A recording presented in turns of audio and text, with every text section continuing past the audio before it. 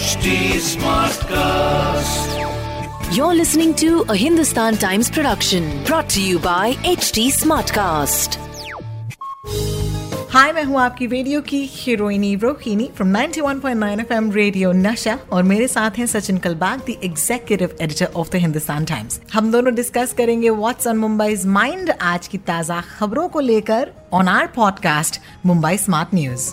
Sachin, we have to talk about this. 23.9% in the negative. हमारी GDP report जो है ये आई है कुछ दिन पहले, जिसकी वजह से of course people are extremely stressed out. क्योंकि जब तक हिंदुस्तान ठीक ना हो, हमारी इकोनॉमी ठीक ना हो, हम चाहे पर्सनली जितना भी कुछ कर ले, it's not great news for the country. Let's talk about this today and let's talk about the report जो कल हिंदुस्तान टाइम्स में पब्लिश हुई थी, taking an extensive look at where the country's GDP is at. और क्या ये Covid की वजह से ही हुआ है or were we going through a slowdown even before COVID? कल हमारे अखबार में मंगलवार को ये एक डिटेल में हमने एक्सप्लेन किया था। हमारे जो पॉलिटिकल इकोनॉमी एडिटर हैं रोशन किशोर, उन्होंने एक बहुत ही बड़ा आर्टिकल विद ग्राफिक्स ये एक्सप्लेन किया था कि क्या क्या और क्यों ये हुआ है।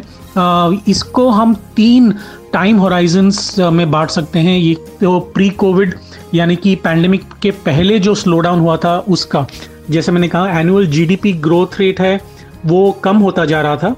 और जो लॉकडाउन आया मार्च 25 तारीख को नेशनल लॉकडाउन आया महाराष्ट्र में, तो मार्च 24 तारीख से आया था। उसके पहले ही काफ़ी एयरपोर्ट पे काफ़ी पाबंदियां आ गई थी। लॉकडाउन की वजह से कितनी बुरी हालत हुई है वो आप सब देख रहे हैं। तो उसकी वजह से जो डिमांड में कॉन्ट्रैक्शन आया यानी कि कटौती हुई, और उसके बाद प्रोडक्शन में हुई क्योंकि सारे लोग घर पे थे और फैक्ट्री का प्रोडक्शन कम हो रहा था और उसके एग्रीकल्चरल डिमांड भी कम हो रहा था, एग्रीकल्चरल प्रोडक्शन कम हो रहा था। एग्रीकल्चर, फॉरेस्ट्री और फिशिंग ये एक ही सेक्टर है जहाँ पे हमने थोड़ी सी बढ़ोतरी पाई 3.37% की, लेकिन इंडस्ट्री में 38.8% का घाटा हुआ यानी कि कम हुआ। माइनिंग और कॉरिंग में -23%, मैन्युफैक्चरिंग में -39%, इलेक्ट्रिसिटी, गैस और वाटर सप्लाई में -7%, और कंस्ट्रक्शन एक्टिविटी जो है वो सबसे बदतर हालत में थी, उसको -50% का नुकसान हुआ था।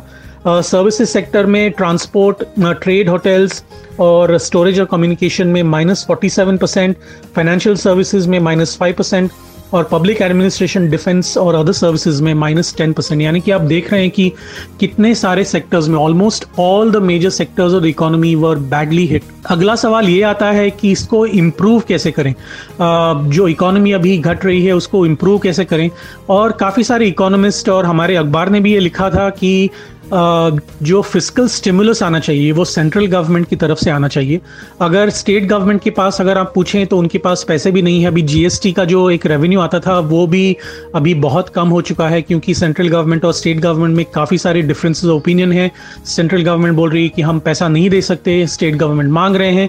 तो ये जो सारे चीज़ें चल रही हैं उसको देखते हुए मुझे नहीं लगता और हमारे अखबार को भी नहीं लगता कि स्टेट गवर्नमेंट इसमें कुछ कर पाएगी। अगर कुछ फिस्कल स्टिमुलस आना है यानी कि अगर कोई इंजेक्शन देनी है हमारी इकोनॉमी को तो वो सेंट्रल गवर्नमेंट की तरफ से आना चाहिए। अगर ये हुआ तो it will have possibly a cascading effect on the rest of the sectors of the economy and that is how we can improve people's lives.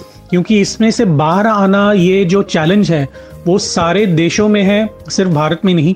लेकिन भारत की जो हालत हुई है इंडिया में -23.9, ये जो वर्ल्ड में सबसे ज़्यादा कटौती हुई है ग्रोथ की, अगर उसको इम्प्रूव करना है तो बहुत सारे एक्सपर्ट्स का यही कहना है कि सेंट्रल गवर्नमेंट का एक फिस्कल स्टिमुलस इमीडिएटली अनाउंस करना चाहिए so that people get the confidence to invest more, to do more, to produce more and to demand more. देखिए, it's not good news, but at the same time, this is news.